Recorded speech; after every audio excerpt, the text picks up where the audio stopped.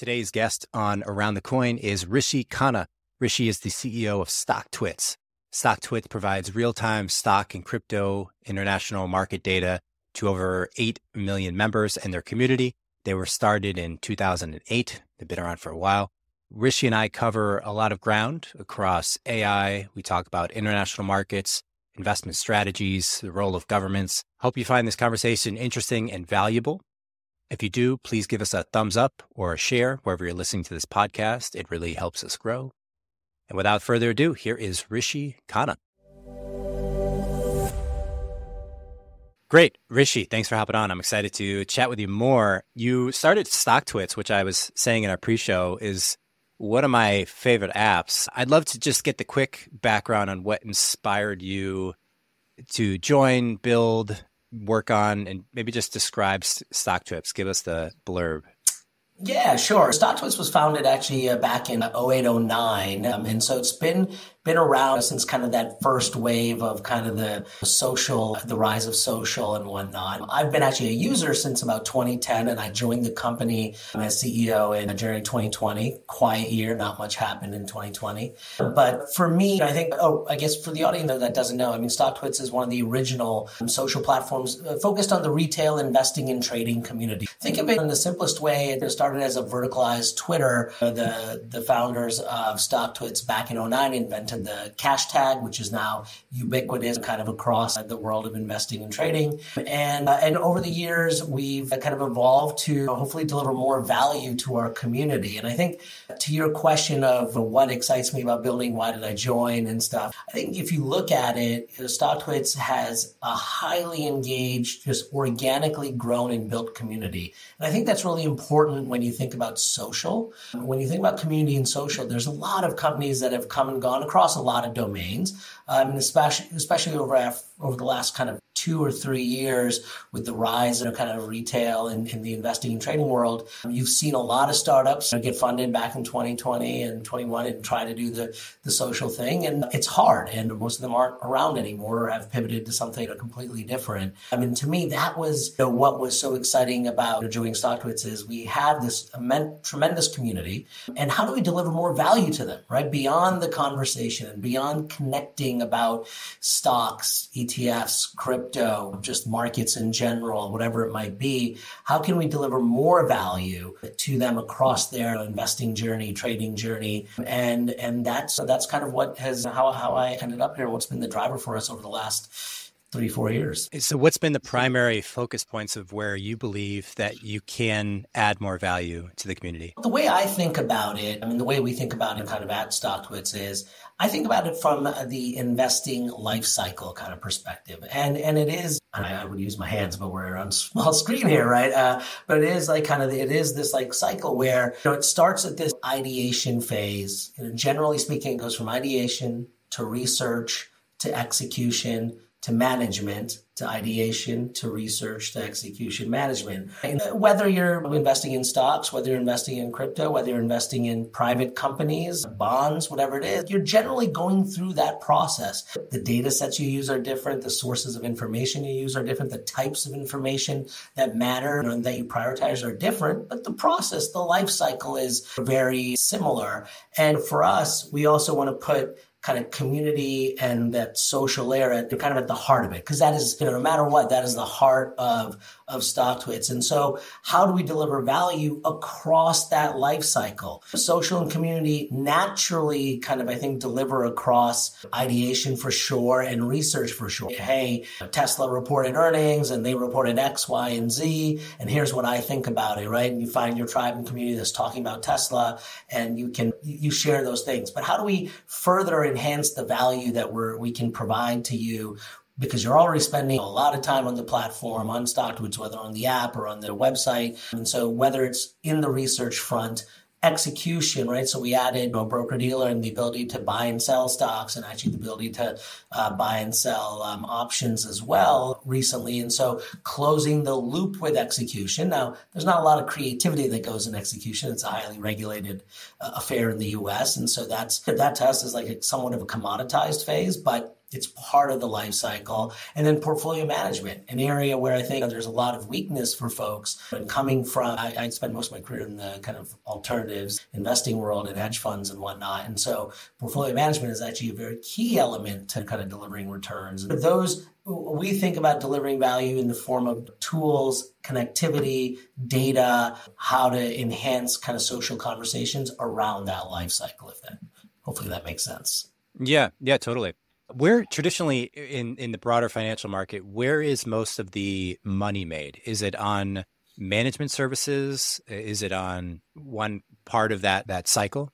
I think it's actually servicing the cycle. Like if you're asking like the broader industry, right? Now you're at, and I'll stick to the broader kind of consumer side of the world, right? You look at kind of financial advisory, wealth management, and especially given so much of the wealth is with the older generation, the boomer generation or whatnot, there's a lot of it is around the holistic value delivered between financial advisors. A lot of it is at the product level, right? So ETFs are a product that generate fees, right? Whether it's now, some of them are really low, right? 2 basis points or 1 basis point, so 0.01%.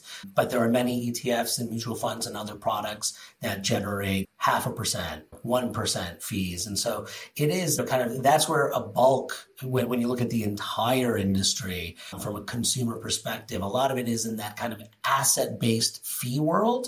Not to say that there's interest and margin and those elements that are in the investing and trading world. Those are important revenue sources, and that goes to that execution side. But when you think of the bulk of it, it is around kind of a holistic management of the life cycle. And then you break it down into pieces across the kind of the more fragmented value chain. Yeah. I'm going to make a statement and you tell me what you would add or take away from it. So I think of the purpose and power of the market of investors as to make the most efficient investment decisions possible, effectively allocating capital that's available in the market. If you add up all the people who can invest money, you want to put it in the places that can deliver the most value to humanity. And some of that has to be in very safe returns, and some of it has to be in very high risk, high reward returns. And then StockTwits is basically the information layer. So it's allowing people to determine where to put their chips based on the information that they're receiving. And then they mesh that information with their entire life's worldview. Hey, I got Tesla data income statement alone is half the equation. I have to mesh that with my computational method, which in a simple form might just be what I think in my head and I know, but maybe it's an advanced model in an Excel document or some very complex software tool. Either way, it's serving the same function to interpret the data and then make a decision. If you think of the trajectory of where we're going as a society, we have a bunch of new tools. AI is out there. We have highly advanced computational power. We have highly advanced social networks. Where do you think we're going? What's the improvement potential for investing going forward? Is it on, if that question makes sense, if you want to add anything to it, but go ahead. Yeah, there's a lot of layers there. I'm glad you went there, but let's unpeel the layers, and I'll start kind of where you started. I think we generally agree, like the purpose of our economic system, which is a capitalistic economic system, and the markets are a tool within that, is to ideally most efficiently allocate capital to where it delivers the most value back to society. I'm not going to go off on my soapbox, and we may have started to miss the mark there on some things, and that's a different thing. Can you take a quick tangent? Can you give me the bullet points on that? Like, where do you think we've made mistakes? Well, I think one of the challenges that and this is probably a unpopular or a limited view, is I feel like we're currently in an era of capitalism for the sake of capitalism, money for the sake of money, meaning the end goal is actually just money.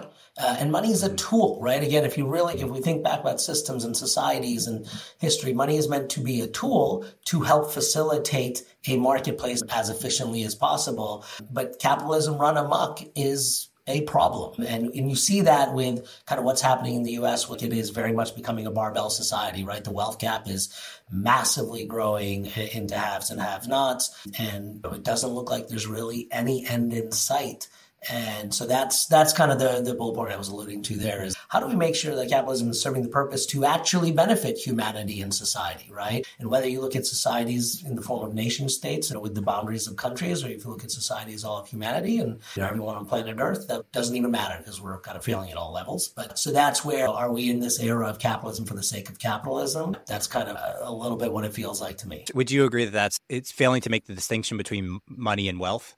Where wealth is the accumulation of actual value. I have a house, I have a instrument, I have all the things that money can buy, food, right, transportation, and then put dollars in a bank account is potential wealth.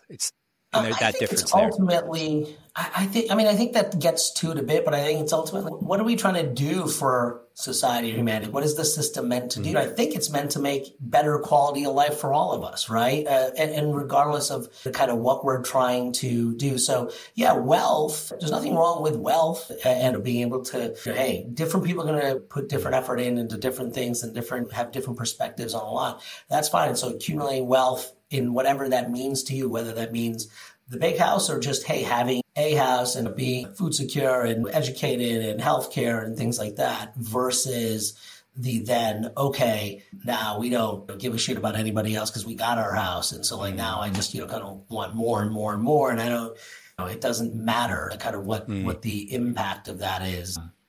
But we could probably go on this tangent for a while, but I'm happy to bring it back to the other side. Yeah. Let me ask you this: do you feel that the segue forward is through social? If I think about what makes the investment markets better, and better is loosely defined, but I would think of it as more efficient, right? Money is spent on something that ends up delivering value to somebody, as opposed to just going nowhere. People can talk about different decisions. People can follow somebody else who is full-time focused on this, that's maybe using some algorithm or a tool. So people are benefiting from somebody else's work and then sharing in a cut of that. Traditionally, as financial advisors, but I think that's more advanced now. Is there other methods of intelligent investing that you're starting to see with some of the dynamics of AI or social or something else? Yeah, I think AI is very new, and we can probably definitely spend a bunch of time talking about that, and we will, I'm sure. What I will say is I believe, and I strongly believe, that investing, trading, participating in the markets is very much an apprenticeship game. Meaning you learn by doing, and you then learn from not necessarily a singular mentor. If you think about like kind of what we probably traditionally think about, what we read as kids in books about apprenticeships and stuff, right? Like the carpenter or something like that. But, a community of mentors based on your personality, your style, your risk profile, all these things that also, by the way, change over time, morph over time. And so I think why social is extremely important in a world of infinite access and virtually infinite opportunities is that, hey, you learn by doing, and you can find your tribe and community that you can share ideas with, learn from their mistakes, learn from their successes, how they think about things. So, whether I'm a swing trader or momentum trader, or maybe I'm really just focused on, I'm passionate about the cannabis industry and cannabis stocks. Those are all different tribes. Or maybe I'm a value investor in the most traditional sense, which in our era sucked for a long time, right? And now maybe coming back a little bit. But you can find those tribes. And I think that's what the power of social and community is, because it may not be your friends, right? It may not be the people you physically have access to, because for a multitude of reasons. And that is both the gift of the internet and the connectivity age that we're in. There's also obviously a burden and a curse side to it, but the opportunity to actively participate in the markets and learn from the tribes and just exchange ideas. Learning isn't always just talk at me. Learning is exchanging ideas, having conversations, breaking down whatever it is, whichever style and strategy and sectors and industries and markets you're interested in. There is a community for you to connect with and talk to. And that's, I think, the power of social and the evolution of participating in the markets. And and to kind of close the loop to But your question is, I do think, especially in the US, like the markets are one of the last remaining bastions of building wealth, of having an opportunity to build wealth, because a lot of the other routes that may have existed in the past of just pure hard work and stuff have been devalued by like kind of just our system, right? And assets build on assets, and that's how you build wealth. And so if you're not participating in the markets, and one could argue to stock markets versus real estate markets, but assets, if you're not able to participate in that, or if you've never been exposed and understand that that's something you can participate in, you are at a disadvantage to building wealth. And that's why I think it's important for everyone to have exposure. It doesn't mean everyone should be trading or investing in a full, hardcore, self-directed way, but everyone should be educated about it, understand it, and have the opportunity to, if they want to dive in, right? Hopefully that answered your question there. It does. I heard a statistic recently that, and I could be slightly off on this, but I think it's trajectorily correct. If you're between the ages of 20 and 40, so if you're between the ages of 40 and 60, there's a 70% chance that somebody else has managed your money throughout your life. If you're between the ages of 20 and 40, there's a 70% chance you're managing your own money. Basically, the trajectory is towards younger people managing their money away from financial advisors. I would imagine that trend is true because more information and tools, people have more access with the internet. Do you think what are the impacts of that? And maybe when I think of the impacts from that, I think what are the new areas of investing that hadn't come up before? You mentioned momentum investor, or if you're a niche investor. And then also, like, of the people on StockTwits, are they mostly just casual investors in this class? So going to StockTwits, I think one of the unique things about our community is we have a very large community. We just crossed 8 million members over the summer, a highly engaged audience. There's millions of people who come to the platform every month, but there's a pretty good distribution there. The first level, and that people always ask about, kind of this investing versus trading thing, right? Which are two very different styles and strategies and are different. And so our community obviously is, compared to general consumer the platforms out there, we are obviously more skewed towards the active trading side. That being said, our last survey we did, it's about 40-60. So 40 identify themselves as more active traders versus 60 identify themselves as kind of buy and hold investors type thing, right? But it's also the benefit that we have of a very large community.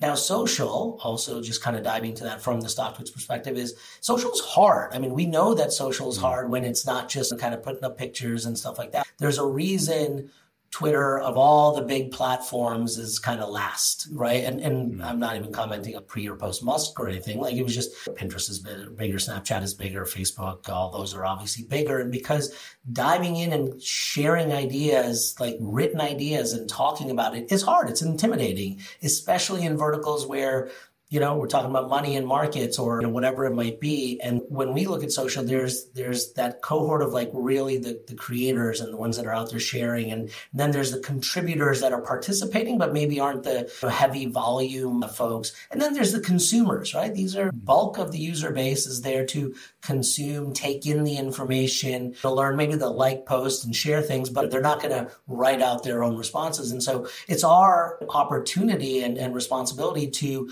deliver value to that consuming community and connect them with the right creators and contributors and connect those dots. And so that's kind of how it reflects with our community. To the other part of the conversation that you started with there, what is different today? I think one of the biggest things that I've said before, and I don't think anyone would disagree at this point, but there's a lot more options when it comes to investing your money. Back in the day when I was growing up and my dad was doing his portfolio, it was like stocks and mutual funds, right? I mean, like literally that was pretty much it. And there weren't everything was through the newspaper. I used to, in the 80s, I remember I used to take the stock prices out of the newspaper for my dad and put it in a graph notebook and stuff. And the 5 or 10 stocks that he owned, or maybe mutual funds, whatever it was. And I was his mint.com charting stuff there. But today, not only do you have access to stocks in the US, you have access to global market stocks, you have access to options weren't that common thing for back in the 80s amongst general public. So you have options, you have alternatives nowadays, right? I mean, all these platforms, whether alternatives are private investments like startups and things like that, the crypto world, right? Forex, futures, there's all great platforms out there, real estate, whether commercial, residential, fractional, et cetera, et cetera. I mean, the number of different ways for you or I to choose to allocate capital is significantly larger than it was before. And the information available to us on all those assets and securities and stuff is also much, much better. And so that goes to kind of where we started with the conversation around financial advisors and the distribution 40-60 versus 20-40.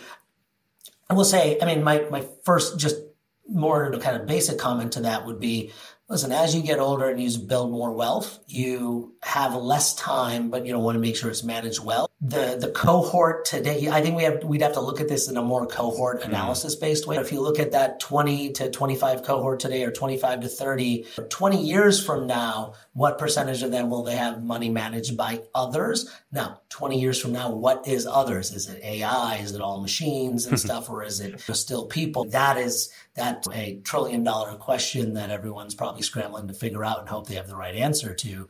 But I do think there's also amongst the younger generation, not just in finance, but definitively in finance, there's a larger distrust of institutions, and there's a larger distrust of kind of the way it was, so to say. And there's the ability to take more ownership. And I think we're seeing that reflected in investing as well as in other areas. And so how does that evolve, right? And how do we enable that to evolve? And so platforms like StockTwits are there to help you be more self-directed and again, learn and share ideas and ideally have fun and make money doing it, right? And build wealth doing it. But there's a ton of effort going on in the industry right now to figure out, hey, what does financial advisory of the future look like, right? Because it's probably not going to look like what it looks like today for the most part.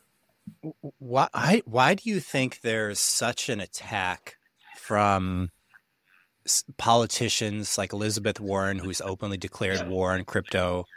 Is the simple take would be the U.S. owns the global reserve currency. The banks have a tremendous amount of financial upside from that reality, and the banks are influencing the politicians. And if crypto were to come in and disintermediate the banking control and maybe the global reserve currency power of the USD, that presents some downside risk. And so you see this natural resistance. Do you take on that dichotomy, or do you see something more going on as to why there's political resistance against crypto? Let's look at the underlying assumption of what you are saying, right? The underlying assumption of what you are saying is that a decentralized digital currency is better than a centralized, central government controlled currency. And I don't know that I believe that. I think that's probably a better source for chaos than not, but I don't know that we're sophisticated enough to be able to handle that. So on that premise right there, right? I mean, that's a premise that says, okay, if we believe that. Now, you can still have both sides of that kind of statement be true, right? So why are we seeing like government pushback and stuff? I don't know that I believe in like the depth of that conspiracy of saying that, hey, the banks and this and that. I think I've spent a lot of time in crypto. I've done a lot. I mean, like I'm pretty familiar with it, and was just having this conversation with folks 2 days ago that I spent a lot of time in crypto. And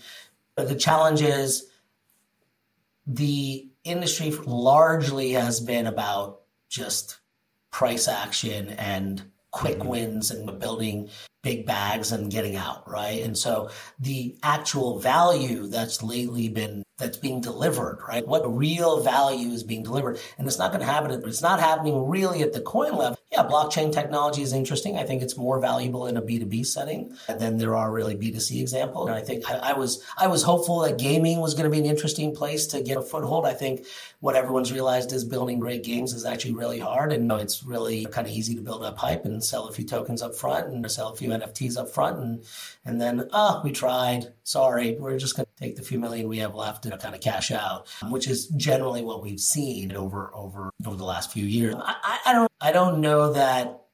I think, listen, on the government policy side, there's too many people that are uninformed, whether it's the Elizabeth Warrens or not. I think they come from a place that the problem they're trying to solve is the wealth gap. And the problem they're trying to solve is the fact that directionally, from a wealth gap perspective and a sustainability perspective, the U.S., we have a lot of structural problems. In my opinion, started kind of in the 80s with Reaganomics and everything that happened during then that kind of set us up for this calamity that we're heading towards very quickly. But, I don't think they have the right policies. But at this point, I don't even know if they have the capability of putting right policies in place just because of the logjam of that would mean people would have to agree and have discourse and agree to disagree, but move forward on things and not get everything that they want. So that's, if we're going to blend the economics and politics side of the conversation, which is fair because that's reality, right? We pick an economic system, we pick a political system, and we hope they work. Yeah,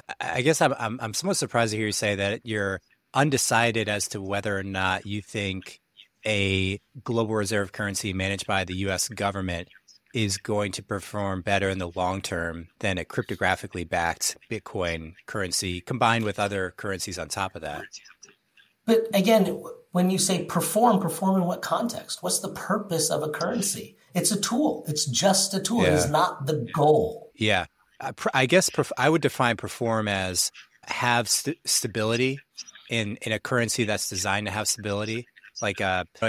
Here's my linchpin of the perspective is that if one or two people are capable of raising interest rates for effectively the entire world and controlling monetary supply for the entire world, that would be akin to a dictatorship from a political power standpoint. If one person has all the control, then they might make the right decision most of the time.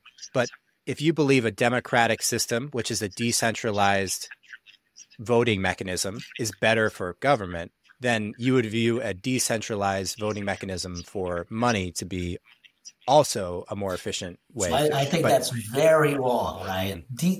Democratic voting is not the same thing as decentralized. Decentralized would mean that everything we do is referendum driven.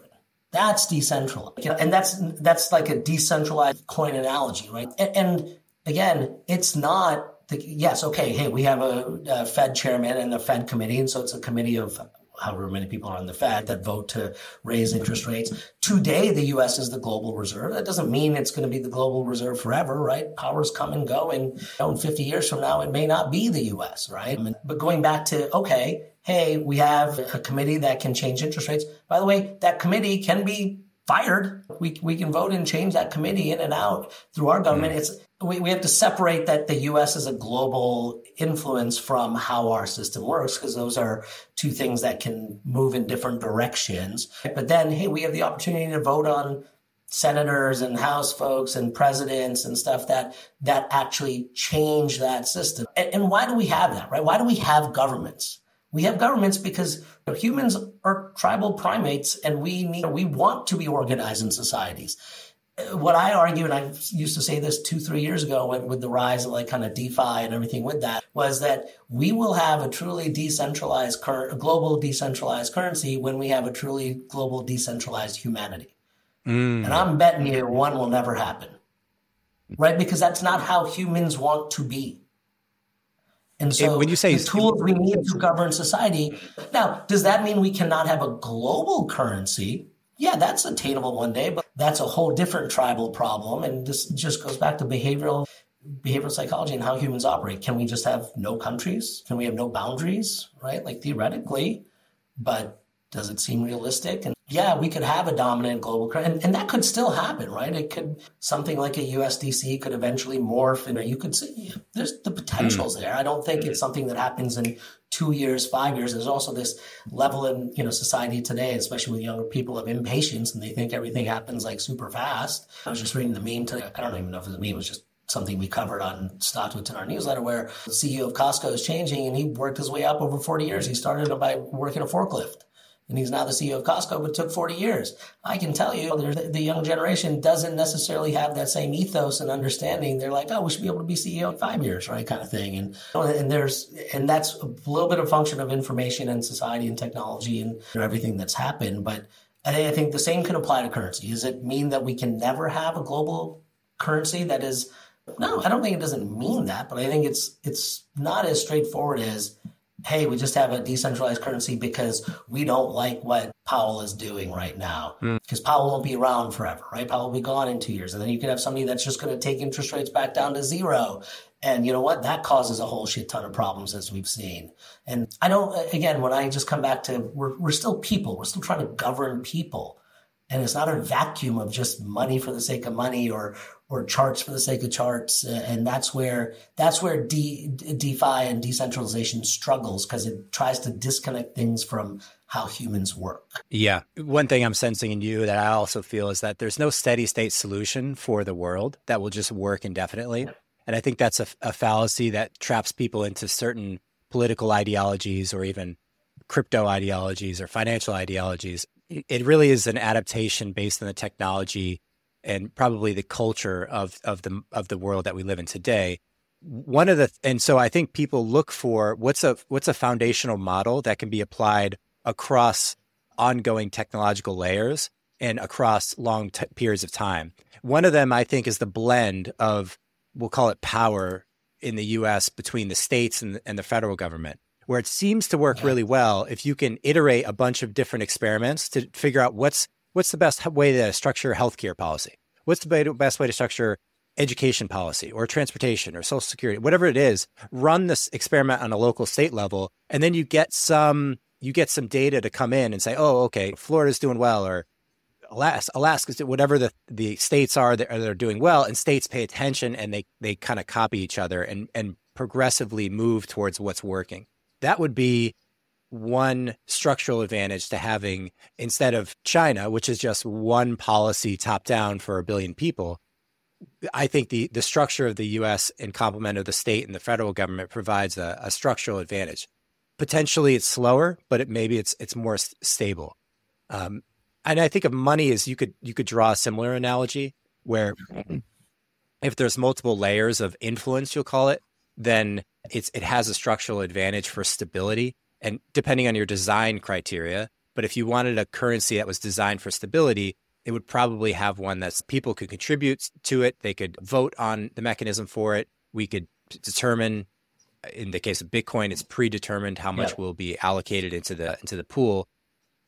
But I just I just have a large skepticism for the decision integrity of the federal government across pretty much every department, including the Federal Reserve. A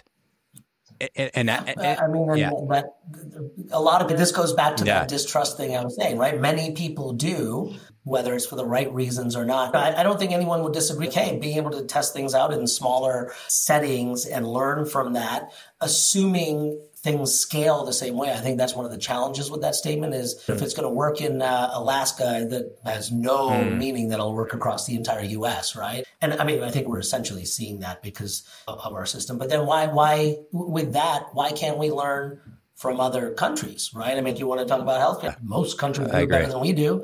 And it's not a fucking rocket science problem here. It's just a policy and politics problem, but we haven't learned that, right? And it would be much better for us. It would be much better for capitalism. As a person that's been doing startups since 25 years, every time I start a company, one of the biggest things we got to think about is, healthcare is attached to a company. How do you, if you're going to quit your job, you're going to lose your healthcare to start a company. Yeah. Oh shit, you got to worry about that. I'm going to go change jobs and they don't have as good healthcare. Oh shit, I got to worry about that. Like, what an asinine system just from a capitalistic perspective, right? Like, why is my job and my ability to stay healthy or receive medical attention, why are those two things attached? Yeah. Like, holy crap. Dude, it comes from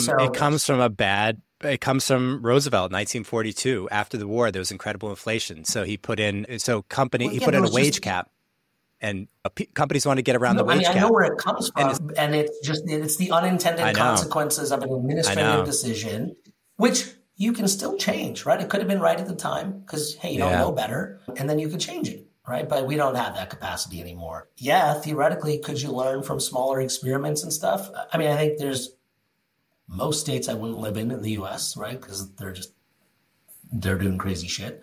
So I guess what are we learning from those things? I don't want Florida's education system. Holy shit. Like, talk about a failed, institution generally, right? Texas is pretty bad too, with the exception of some of their few big public universities, but that's about it. So you can absolutely learn from experiments, right? That's how we build companies and products. We try to do experiments and iterate and stuff. But that doesn't mean people are still different. Governments are a different thing, right? And policy is different. We can't even agree on a policy.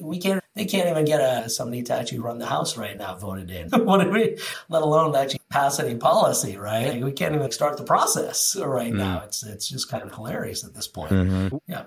What do you make of the meme culture? So what I mean by that is when people are creating memes, they're creating ideas that are resonating with other people. And those ideas resonate with other people because it feels like an unexpressed truth. And then, of course, through social media, it reverberates at the speed of light across the world.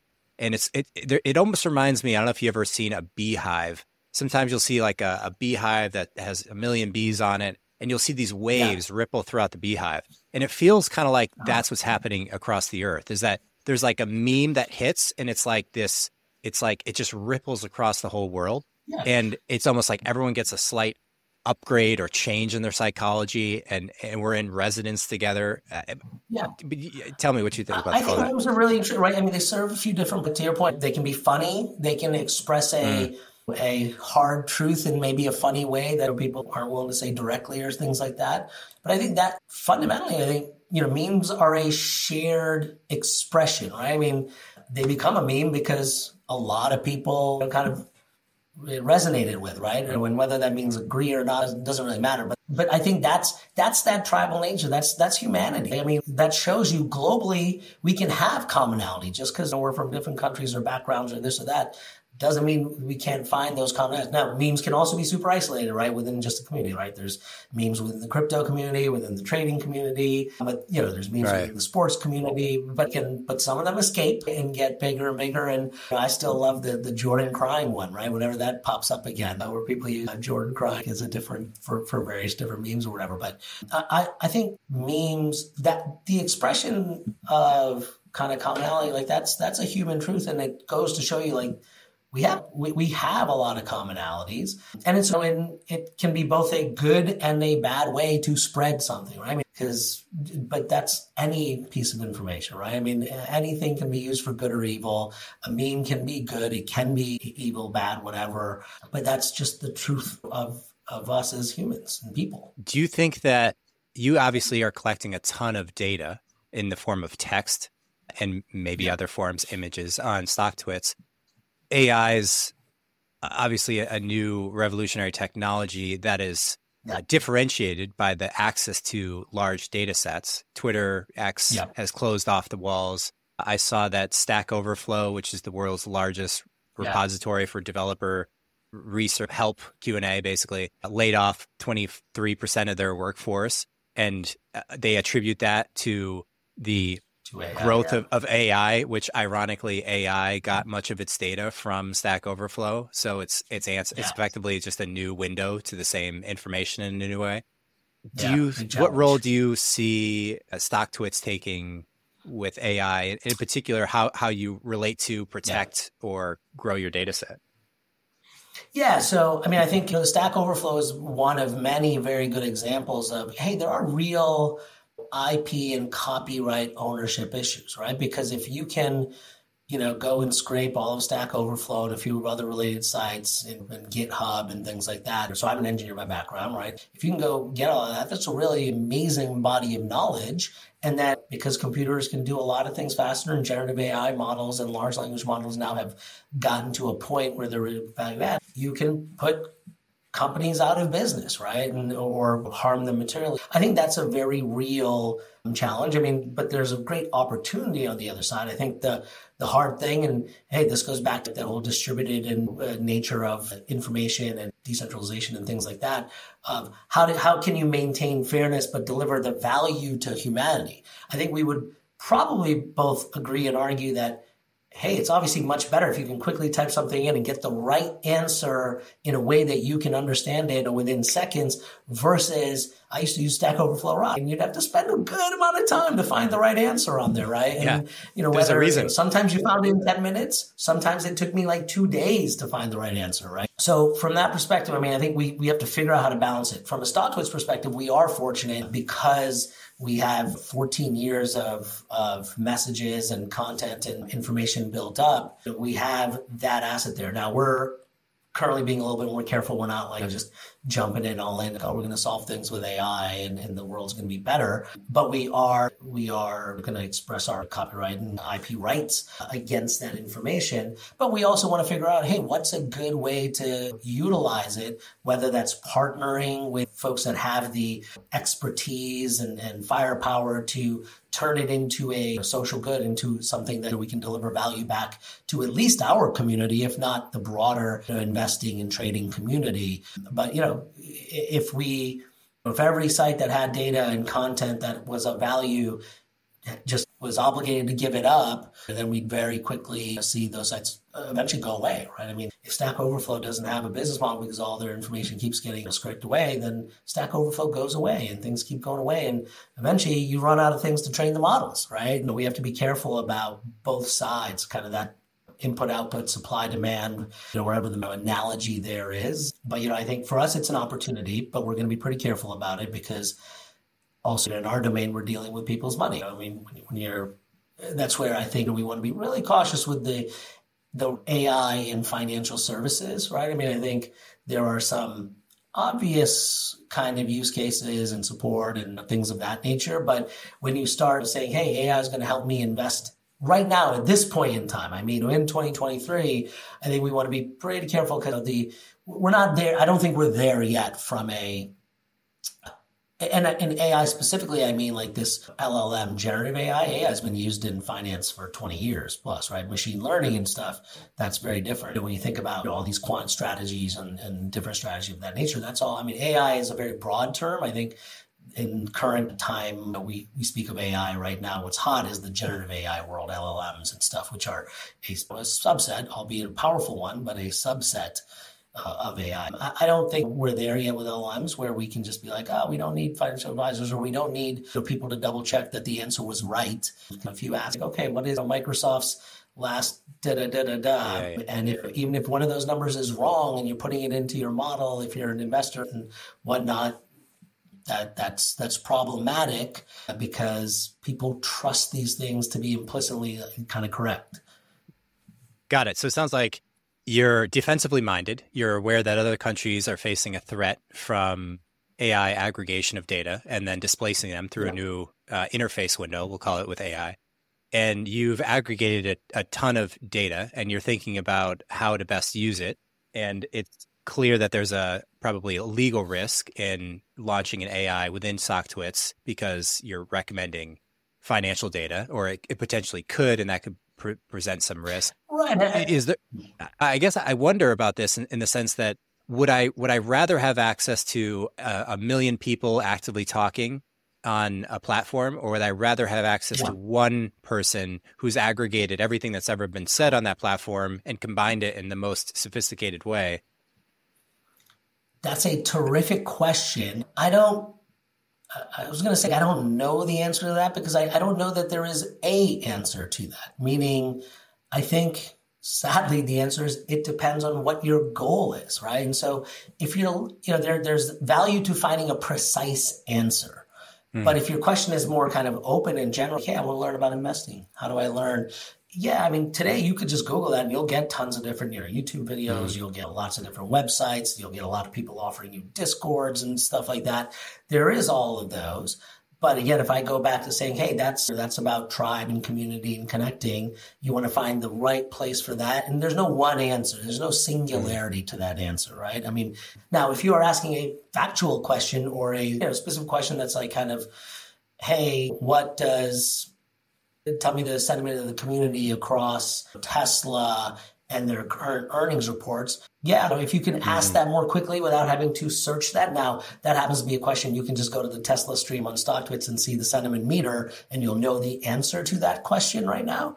But it's perfectly fair to say, hey, good interface would that be? I don't even want to have to go to the Tesla page. I just want to be able to type that in and get the sentiment or get, and with a blurb about, and here's what they're saying about Tesla's earnings this week or whatever. But I think there's going to be a tremendous amount of value added from LLMs and like generative AI in communicating with us. And I just think we want to be careful, but there's also going to be a tremendous amount of just aggregation of data. Yeah. That is, I mean, at the end of the day, computers are much faster than us, but that's the benefit too to us, right? I mean, if institutional investors have access to these big computers and the big things as they have had for decades, that is the beauty of technology. Is now I have the same power that any mutual fund, ETF, hedge fund, generally speaking, has. I mean, it's not perfect symmetry, but I can get access to the information gap, the information asymmetry is closing fast. And I think it just keeps closing faster and faster and faster. And that's the opportunity of kind of a full level playing field. Time is the other leveling function. It's fascinating because I agree with both of your points. The one that you made earlier in the conversation about there's no foreseeable end to the wealth inequality growing. And then at the same time, there's this data asymmetry propagating across the entire world and information asymmetry. Like effectively, whether I was born with a computer in Vietnam or born in Silicon Valley, like that is becoming like really, really undifferentiated in terms of access to the same economic potential. And yet we have increasing wealth inequality. Maybe we're looking at it just within the United States. One thought I've had is that the U.S. has differentiated itself in the last 100 years by its technological revolution. And other countries now are getting online, like India and other large countries. And so the level, they're like, it's like a dam like at the Panama Canal where they have the levees where they open them up and they're like locks coming together.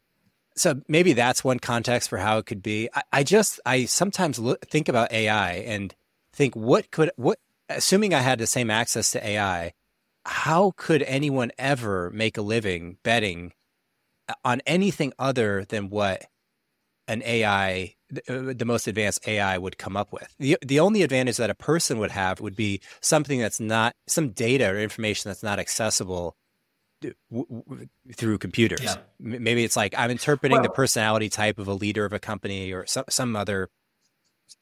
Well, like let me answer that with kind of what I've said before, but also going back to kind of the wealth gap, right? So, hey, if information asymmetry, as that keeps coming down, that means the opportunity to build large wealth in the markets or wherever that information asymmetry is playing out is being reduced. And then secondarily, we have a whole system designed to give advantages to those that already have the assets, right? And, hey, for 60 years, from 1940, post-World War II through, call it 2008, there was a cohort of folks that had big advantages that built up large assets, and then they started making policy friendly towards themselves, the 80s forward. And so now those policies just enable that asset to just kind of keep benefiting, right? And if your opportunities are smaller and smaller because everyone has access to the same information and same information asymmetry, then, hey, I don't have the same opportunities to hit those home runs and stuff that people could have done when it was quieter, right? Mm-hmm. So I think that's where those two things can be true and are being true, right? And today, that doesn't mean there's not still great opportunities to build tremendous wealth in the U.S. And like that is one place fundamentally where we are different than many other places, not all others, but definitely many other places. So just one kind of on that. Now to your question, like, hey, if you had this one God AI, right? Master AI that was like the best AI in the world, why would you do anything it didn't tell you? If you're asked something super factual, like how to build something where physics is important, you probably should listen to that to a degree because that's math and that's physics and that. But if you're doing something that is still rooted fundamentally in humans participating and humans making decisions, and this goes back to markets. Markets are still, at the end of the day, if markets were entirely run by computers, like 100%, then yes, then that's kind of like whoever's computer is bigger is going to win kind of thing. But if we still have human participants in the markets and more of the markets than not, and for many years, by the way, I mean, quant systems have been like 70% of trading volume. So it's not, we haven't had a scenario where computers are driving 70% of trading volume, but those computers are still programmed by humans, right? Those quant models are reflective of a human's understanding of the data and the world. Now, some of them are much better than others, right? Like Jim Simmons and Rentech or the Two Sigmas of the world and stuff that have had D. Shaw and stuff like that. But there'll be the next generation of those and the next generation of those. But if humans are still participating, that's where AI, as of today, right? Now, who knows? Again, how do we hit singularity, right? Can a machine be a human essentially? I think one point is, it's ultimately an imperfect system from the computer standpoint if the humans are participating on the input level, but also on the management level. As long as humans have control of the money, then they'll be competing AIs for distributing that money. And what that means is there'll be not just like white hat distributing mechanisms, there'll also be like black hat counterintelligence. What I mean, an example of that would be, okay, Rishi is using, and I'm using a different AI, and my AI is going to create a meme. I just saw you invested Apple. You went big into Apple. I just created 1,000 memes and pushed them out onto all my accounts on how Apple is evil and Apple and there's like this. Okay, now I'm battling you. Now there's some competition happening, not just on the performance of the company, but on the evaluation of the performance. Because it's not just about the performance; it's about what people are willing to value it at. Namely GameStop, and that's a perfect example. And by the way, there are perfectly legitimate, healthy, good ways to do that, but then there's also a ton of ways. I mean, because what you're also describing could also just be a simple pump and dump scheme, right? Is that nefarious? Is pump and dump a nefarious tactic, do you think? I mean, it is nefarious, and it happens to also be illegal. But why is it nefarious? Just make that. I mean, falsely, again, so you are falsely trying to put information out there knowingly. You know this is bad information, incorrect information you're putting out there to trick people. Again, so should you be allowed to lie to people and trick people for your own financial gain? Like in one world, in one type of society? Sure. That's not the world or society I or many others want to live in. That's why you need to have rules to the game, right? That's why pump and dumps are illegal. Like, again, I don't like the free-for-all open society where anything goes and buyer beware and everyone has to watch their own back. That's just not how most humans are built, and nor is that how most humans want to live. There are definitively a pocket of those folks, but that's not. We have 8 billion people, however many, I think 9 billion now, right? That's not a really good organizing principle to have a functioning planet. Why do you think we haven't seen more effects like AMC and GameStop since those have happened? When those happened, that was like all the rage. It was such a fascinating concept with that the community could organize together to present a opposing financial force to the hedge funds. Go ahead. Well, I mean, so I think one of the key things to that was there was a fundamentally poor risk management at a large scale by a set of hedge funds that presented that opportunity to do that. Most people aren't that, let's call it, sloppy with their risk management. And so those opportunities are not so abundant, right? I mean, people are constantly scanning for short interest and things like that. But, most people, when they're putting on short positions and stuff, which are highly risky, right? But necessary for markets to function and for price discovery, but are highly risky, they're doing it in a way that, they can't get completely blown out like what happened with Melvin and related firms. So I think that was a very unique thing spotted at the right time, right? I mean, and I argue, so people will say, oh man, that should have never happened, right? This goes to kind of some of the commentary around in the government. Oh, GameStop should never have happened. Well, GameStop wasn't the fault of Wall Street Bets users and Reddit and those folks.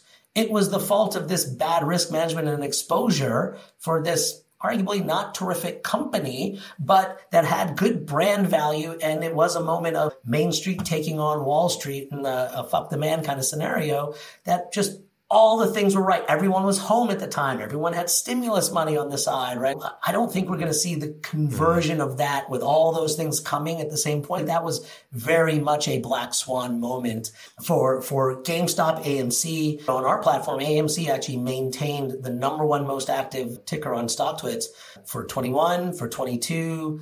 I haven't checked the data yet, like where it stands this year, but it's probably still in the top 5, if not top 3, or potentially even still 1. And so AMC was another kind of example of that. We've seen it at smaller scales, but that larger scale, like we would need all these things to kind of weirdly come together at the same time. But we've seen it with bankruptcies, right? You've seen it with the Hertzes and whatnot of the world, where I get asked, hey, how do you identify a meme stock or something? And I think there's a few different factors there. I do think one part of it is that it's a brand name, right? I mean, like all these meme stocks we've had are consumer brand names because we associate with that, whether it's GameStop or AMC in the movies or Hertz and rental cars, right? All these things, we're able to Bed Bath & Beyond, right? I mean, come on, who here didn't buy something for college to at Bed Bath & Beyond? I mean, that was like, that's what I identify Bed Bath & Beyond with, right? Getting ready for college and stuff. You got to be this public consumer brand. There's got to be some catalyst that kind of pits aside the Main Street versus Wall Street kind of context there, because that's a lot of what GameStop was about for people in the end. And by the people in the end that it didn't end up well for, because if you're buying GameStop at 300, 400, did not end up well for you. But it wasn't retail's fault. There was poor risk management on retail side, right, for people that were going in. But, what the other side is, you could argue that wasn't maybe just also more an entertainment budget than an investing budget. And that's definitely not what the SEC wants to hear. That's not what regulators want to hear. How dare you make stocks? But hey, you guys legalized the lotto and sports betting and stuff. So it's not like you really care about how like people lose their money. Let's not get, it's not, you just don't like the, markets and exchanges they do have repercussions across a lot of other things. So I understand that, like me betting on the Bills now I don't sports bet, but I'm a big Bills fan, and every year we're going to win the Super Bowl. But it's not going to have ripple effects through pension funds and endowments of hospitals and whatnot. So that's I think one thought, and then one last question. One thought is that when I think about one potential monetization strategy that you could implement is you have a ton of intelligent investor consumer data, and you could use AI in a sense to effectively aggregate types of conversations that are happening, and then allow premium subscribers to get access to trends. Like what is trending? Because I imagine you're upstream from stock prices, right? People are going to be talking about something, and then there's going to be a reaction in the market. And if you could see that, okay, here's the Google Trends or the Google Analytics of what people are talking about, then that presents an investment opportunity and probably its own like inner circle of conversations in and of itself. We'll let you into the beta in the coming months. Yeah, that'd be awesome. Something.